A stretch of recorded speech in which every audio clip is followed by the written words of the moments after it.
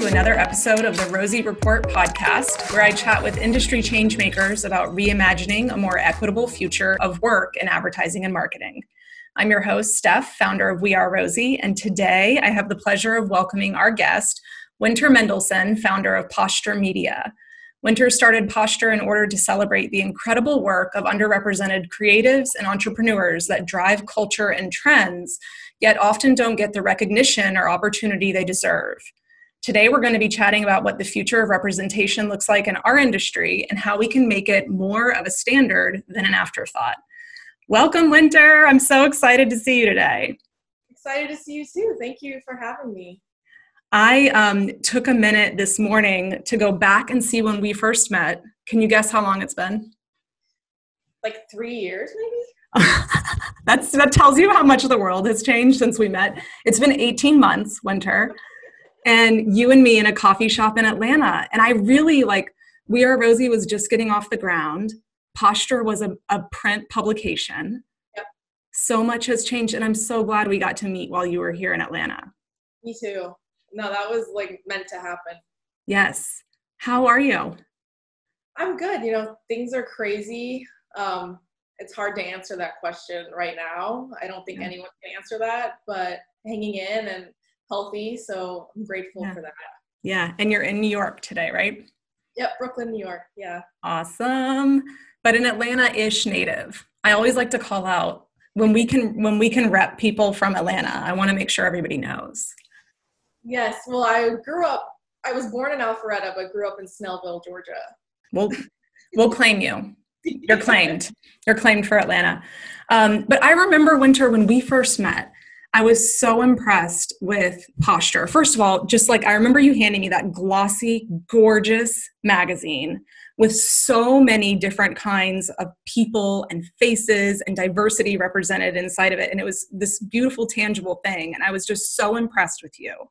And I'd love to hear, I think our listeners would love to hear your story, what prompted you to start Posture, and a little bit about the evolution, because it's changed now, even just in the last 18 months. Yeah, I went to the University of Georgia, and I moved here in 2012, the day after I graduated. I could not wait to leave Georgia. No offense taken. It was hard as a queer person, a queer non-binary person, being in Georgia, even in Athens. And when I moved here, I had to decide, do I want to go to grad school or start my own project? And that was really the crossroads. And I decided to start my own project and throw myself in the deep end of something, and work my way out, basically, which I won't recommend to everybody. I probably did it the wrong way. But at the time, again, 2012, this was before a lot of the representation that we see now. I was I want to see diversity and, creatives who are driving culture and trends being celebrated in a way that, is the type of platform that they deserve. And there's something really important to me about the notion of the archive, which is why it was, really important to me to have a print component to Posture. Yeah. I want that history that's not just online, but, for us to exist on bookshelves and in archives for hopefully, centuries to come. But we evolved, it was a natural evolvement from a publication to an agency, because we were working with advertisers and we started doing, content, bespoke content. And the main thing for me was, it was really satisfying to feature people and, shed a light on these amazing projects and entrepreneurs and artists and designers.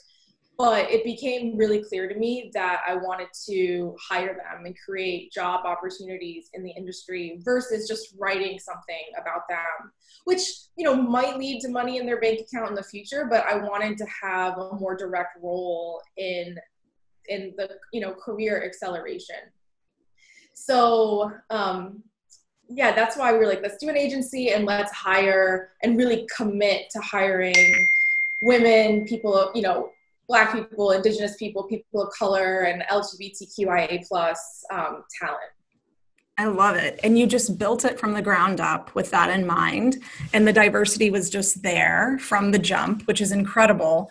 I'm so curious because, We Are Rosie works with all of the big holding companies in some capacity. And I'm curious what your thoughts are on if this level of representation is possible in the kind of institutional structures of the marketing and advertising industry as a whole, or do you think that it's going to take niche companies like Posture who are kind of carrying that mantle forward? Well, I think niche companies like Posture, and obviously there are many other amazing companies that were doing the work, have definitely led the way. And I think when I started, like, Posture, it was just Posture and Hello Mister, and then Condé Nast jumped on board, right, with them. So we've seen this time and time again, right? It always starts in the independent realm, and then the big conglomerates are like, oh, I should catch up to this. Yeah. People want, and it's always the entrepreneurs who see a void, right, in the industry, and they're like, I'm going to do it myself. That's the age-old story. So I think now it's getting to a place where you can't ignore what's going on. Yeah. If it was irrelevant, if a company was who wasn't embracing diversity in so many different ways was irrelevant 2 years ago, even more so now, right? Yep. And I think for me, there's I don't know if you remember in 2015, Matt Damon made the statement that, why does it matter about diversity in the film, like the film crew, as long as there's diversity in the casting? Matt. And I remember that being like, wow, this is just the pinnacle of the problem. Yep. Yeah, and so I think that there's been a lot of motivation for people to get into the industry, to start their own businesses, to really fight to become a leader in a company, because that's when I think that we'll start to see real change, is when we have more people in power. And that's why it was important to me to own my own agency too. I'm like, how many non-binary queer agency owners do I know? Not many. And I want to look around a room and see boardrooms full, and conferences, and people in power at the C-level and founder level who are, minority status. And that's when I think true change will come. I couldn't agree more. And I think the work that you have done is absolutely incredible. It was so cool to see you on the stage at the 3% conference last year. And Winter, you are changing lives. And I think, it's almost like the major corporations, both on the brand side and within agency walls, should have a scout, right? Like, to your point, it's exactly that. Like, there's a grassroots movement. These revolutions start with the people who have a unique view on the world. And often those people aren't represented, certainly not represented in positions of power within kind of the institution. So it is so true. And every agency, every marketing organization should be looking to Posture for the way forward. And I want to make sure we talk a little bit about the work that you all are doing now. Like, right now, are you all focusing primarily on production? Well, of course, because of COVID. Yeah. At-home production, Winter? We got slammed, to be honest. We had a lot lined up for this year. I was about to close the biggest contracts in my personal career history, and then it was like everything's on pause, and it was heartbreaking. So no, content production has really been, set aside for us, but it was on our list as an agency to expand in different ways anyway. So this was kind of that kick in the ass we needed to we don't want to just be known for content production, actually. Yeah. What we are really more interested in and pushing for is the creative direction, the strategy, brand strategy, the voice, the community strategy. Like, that's where we want to live more in the industry. Yeah. So this was an opportunity for us to kind of work really hard behind the scenes. Mm-hmm. And we have brought on some, I can't announce it yet. Well, we haven't launched it, but some independent companies and some, people, entrepreneurs that we're working with on a personal level from brand identity to, granular, like web design and the tangible. But just really helping people jumpstart their companies and their lives and do paid media and help get them in front of people. So while we love content production and it will always be part of what we do, we're definitely pivoting and expanding more toward a more expansive, integrated approach. I love to hear it. We need more of that. And just the work that you've done to date is just stunning. So I'm excited to see what's in the future as you all grow. And I've got some ideas that we'll talk about after this too. But I'm so are you primarily using a combination of freelancers and full-time employees to grow Posture or to pivot Posture in this day and time?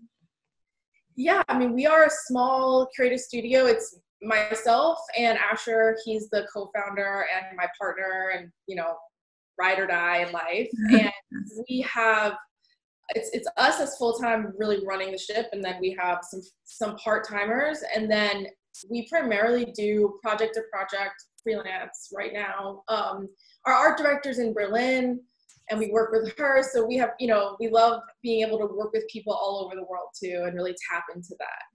I love it.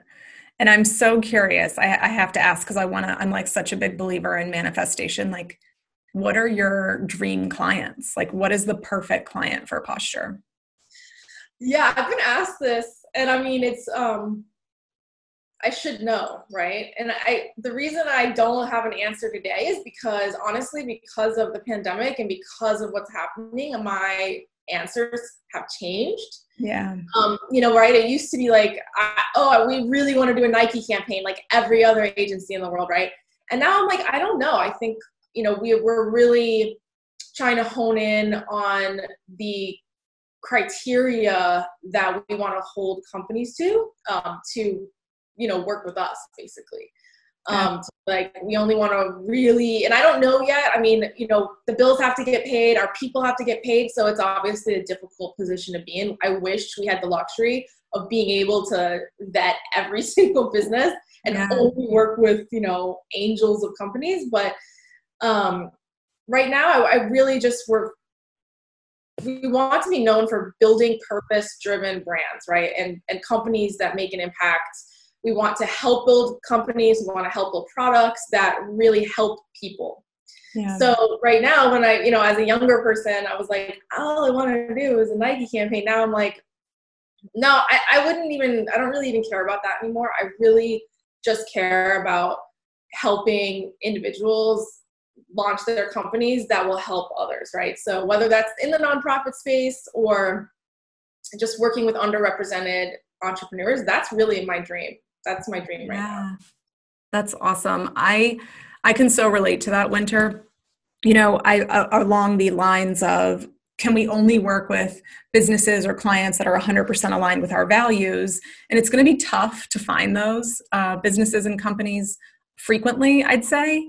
And these are conversations that we have at We Are Rosie too, around, our North Star is putting people, particularly underrepresented people, to work in a way that gives them the career and the life that they want. And so I've chosen to just stay focused on that North Star. It sounds like you are in a similar space, and it's ultimately the individual people within the Rosie community. It's their decision whether they want to take on a project or not. So we leave that kind of autonomy with our community so that they can make the decision, because we're ultimately, and I've said this frequently recently, we're in the business of creating wealth and opportunity and power for people that have traditionally not had it in this industry. And if they choose to, participate in a project that is with a company that may not be 100% aligned with our values, then ultimately the power rests with the people that we're here to support. Yes, I could not agree more. That is 100% where we stand as well. It's up to the person to decide what's best for them. And, no one's perfect either.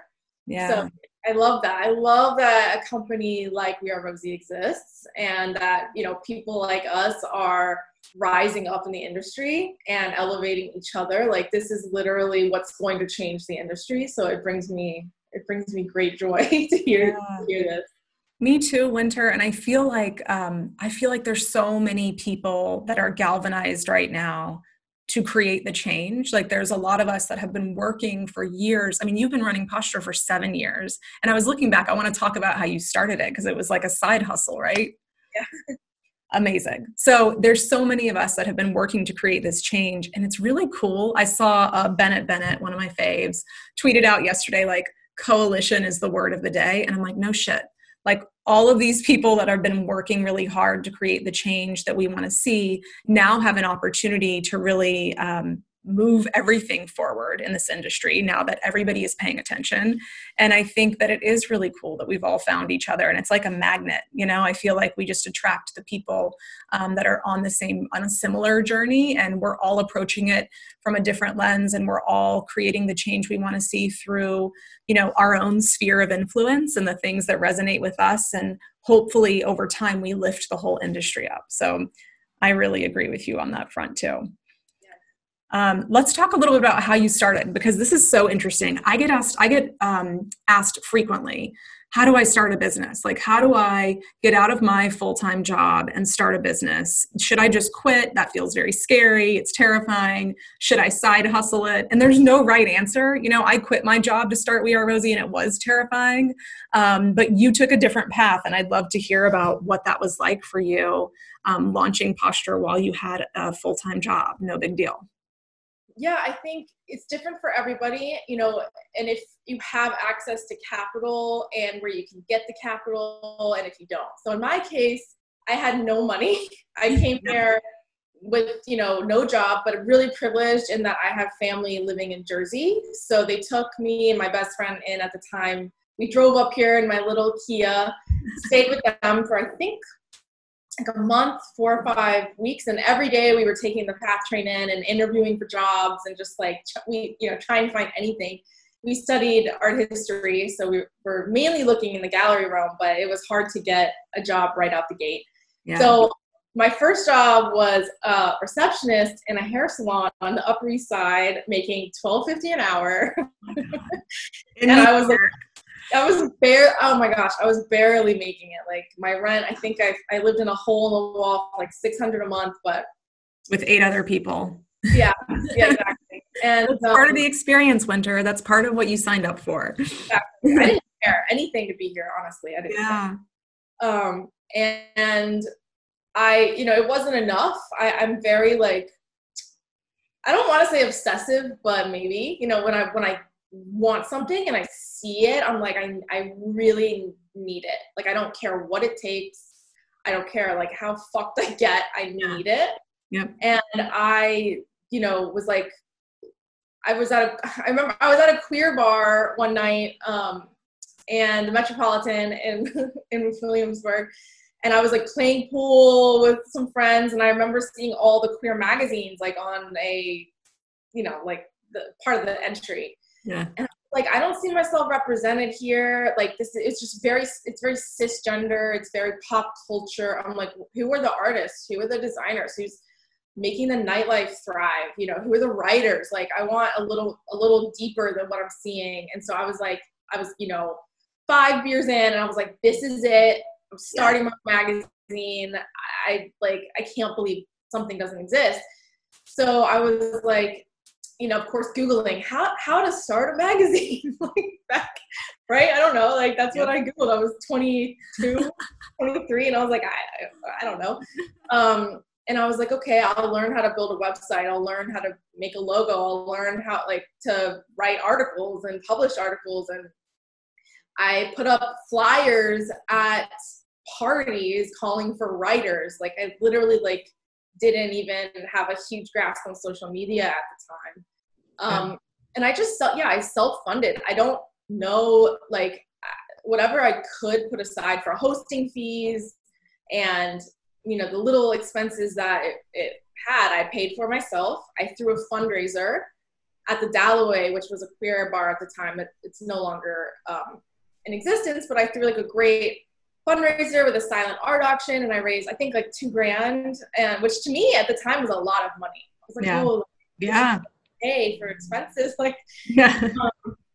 And then I started getting quotes for printing costs, and that's what really put me at a stop. I was like, damn, doing small print runs of 200 to 300 copies was like $6,000-$7,000, which for me felt impossible. Yeah. So it took me 2 years to save up. Like I just kept putting money aside. And I had a different job at this time, making a little more, not much, a little more. And I just paid out of pocket, and I used credit cards, which I'm still paying off to this day, you know? Yeah. So like when people are like, how do I start a business? It's really about the risk, right? Like understanding that if you take on debt, if you don't have a great plan and the capital to pay it off, like it might haunt you, and like it affected my credit.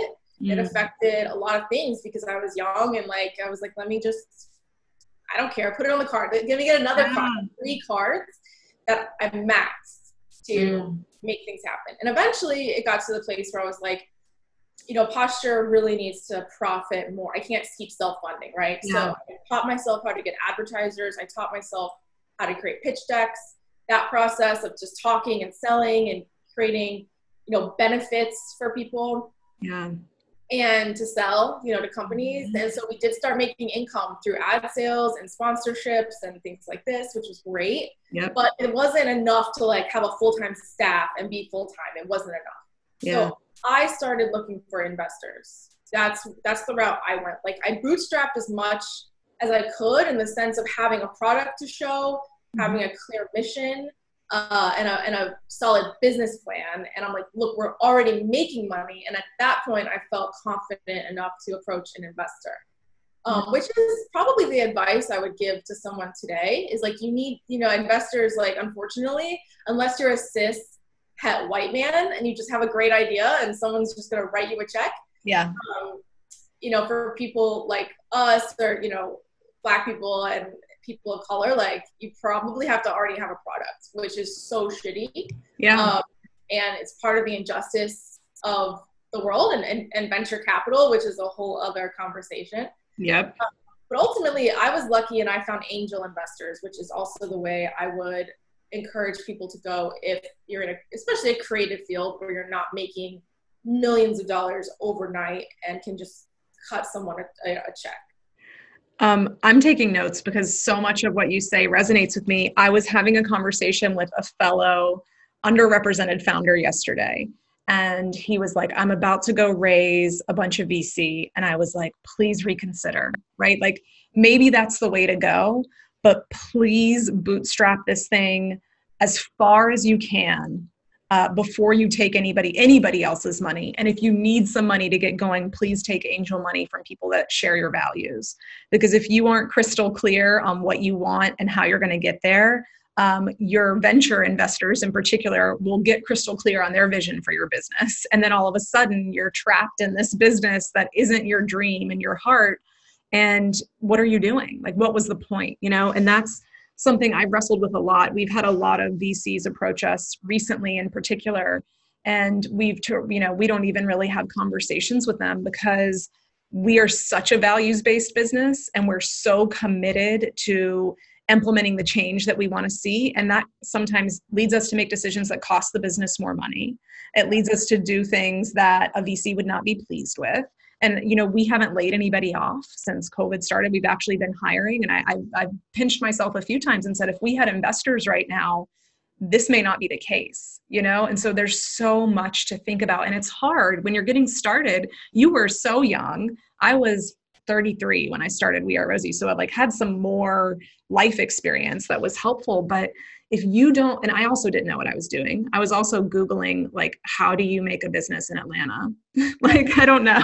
And I still mess that up. And we didn't pay some fee from City of Atlanta that we just found out about. Like, you know, it's like there's so much that you don't know. And as an entrepreneur, you get basically like an MBA in every 6 months because you're just learning so much. And I think it's really important, to your point, to make sure that you're surrounded by people that share your values, that understand why you're doing what you're doing, and that you can lead the charge independently as long as you possibly can to firm up that vision and mission and how you want to show up in the world as a business. Otherwise, somebody else is going to take the reins and it's not going to be a fun ride.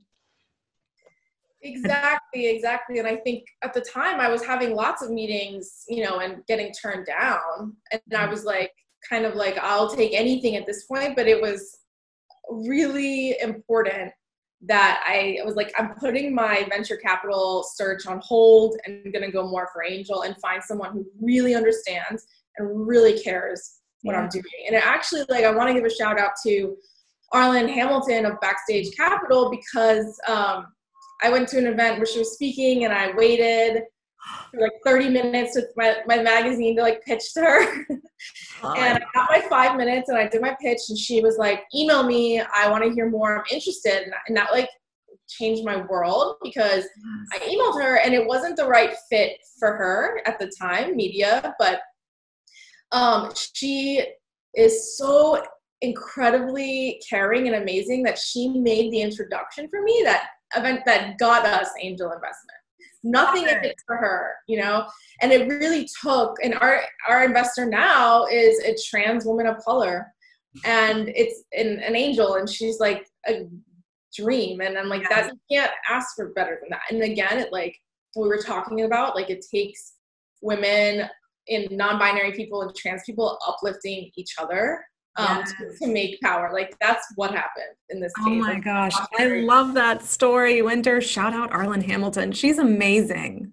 So amazing. She's amazing. I listen to every podcast she's on. She's so calm. I like want to chill out when I hear her speak. I'm like, oh, I gotta get down a notch. I need that in my life. That's such an awesome story. And I'm so glad that you found an investor that is aligned with your values. I love it. I love it. Yeah. I could talk to you about a million things all day. I do want to say, you touched on something briefly that I think is worth bringing up if anybody is thinking about going independent or launching their own business or following their dreams. But you mentioned it for just a second, but this kind of obsession that founders have to have, it doesn't make sense. It's not logical. If you look at it on paper, people will say, like, what the fuck are you thinking? And you have to have it. I saw something the other day that was like, you have to set goals as a founder that are so big that you understand you will have to become a different person to make them happen. And I feel that in my bones. Like, I have become a totally different person over the last 2.5, 3 years since I started We Are Rosie. I have grown spiritually. Like, I have grown in my view of the world so extensively, because the person that wants to achieve what I want to achieve, which is like such massive change in this industry, is not even the woman that's sitting here right now. I'm going to have to keep leveling up, and you have to be obsessed. Otherwise you'll just be like, it's too hard. It's just such it's a beast. But you have to have that illogical obsession, to a certain extent, blinders on. Like, this is what I'm going to do. And that's what it takes. Yeah. And especially at the beginning, it's really hard. It's incredible work, right? Because there's such a big learning curve. Mm-hmm. I don't think I slept for like 2 years. So that's something to keep in mind too, is like, and I think it impacted my health, and it took a while to recover, and like the burnout. And so it's important too, when you're starting to like have a really clear plan where you stay focused, but you also don't drive yourself into the ground like I did. And like, I'm seeing your face clearly, because that's also a scary road, right? Like, that obsession can hurt you too. Yeah. If you're not well, physically, spiritually, whatever you want to call it, like, you can't help others, right? So but you're speaking my language. I got a talking to from I see a naturopath, and she does blood work on me every 6 months now. She used to do it every year. And since I started the business, she's like, we need to do this more frequently. And it's true. It's true. There are 100%, there are impacts on your body, on your sleep. And it's tough because, especially as an underrepresented founder, we do have to work harder than everybody else. Like, we do. I saw somebody on Twitter this morning, actually, like, don't start an agency. I've worked an average of 50 hours a week for the last 4 weeks. And I'm like, I've never worked 50 hours a week. Like, it's always been 65 for the last 2.5 years. Like, that is, we have to work harder. We have to show up in a different way. We have to show up as perfection to get respect. And so there is also that added layer that I think is tough for people understand, it is a lot of pressure. And particularly if you're not a white cis male, you're going to have to do some extra work and some heavy lifting. But you bring up such a valuable point about paying attention to your health and how you're showing up spiritually. My business coach is a Reiki master. I'm like, I don't want to talk about business stuff. I want to talk about spirituality and energy and the things that I need to keep my mind right, because this is such a mind game too. Yeah. I need a business coach, speaking of too. I'll connect you. Thank you. She's amazing. She's amazing. Her name's Jessica Joins. Shout out to Jessica. But she came up through the agency ranks, became a CMO of Rakuten, and just walked out one day and was like, this is not the life for me. I have a calling. She's an entrepreneur as well. And she coaches women and non-binary entrepreneurs. That's her sweet spot. And she is a gift in this world. She's completely changed my life and gotten my mind right and on the right path. So I'll connect you with her too. Thank you. Winter, I've got one last question for you. So much has changed, the whole world. I mean, even just think about how much you and I have changed, our companies have changed, the world around us has changed in the last year. And with all of the recent events, there's no normal, right? We're not going back to how things were. Is there anything that you're really excited to not see again? That you're excited with all the changes to be like, bye, we're not doing that anymore? I think, my biggest hope is that this is just a really big wake-up call for brand positioning and marketing and the types of messages that go out in the world, and that a lot more care, way more than has been done historically, even though I know a lot of work goes in at this point. We've seen a lot of change. My biggest hope is that it just keeps getting better and better and better, and people become more and more conscious and self-educate and really put in the work and stop relying on Black people and trans people to do the educating. And, for more hiring decisions to be more intentional and diverse in the rooms. And that's really my biggest concern and my biggest goal as an entrepreneur in this industry, is to just see more, like you said, more people in power, more positive messaging, brands stop putting out just empty campaigns, everything, it's how can you actually make a difference? And I think that's where people are going to put their money for sure, is looking at the companies who are doing the work. Yeah. So that's my biggest hope, is to just see more companies step up, use privilege, use capital, and put it back into the communities that, are really experiencing the greatest levels of injustice. I love that, Winter. What a perfect way to wrap up our conversation today. I share in your hope for the future of this industry. And I'm thankful to be along this journey with you, trying to create the change that we want to see. Thank you so much for being here with us today. Where can our listeners find you on social? You can follow Posture on Instagram at Posture Media, and I'm on Instagram at Winter Mendelsohn. Perfect. Thanks everyone for tuning into the Rosie Report podcast. Subscribe if you're watching us on YouTube, or follow us on whatever streaming platform you're on so you never miss future episodes. You can always head to wearerosie.com/podcast if you ever get lost. See you next time.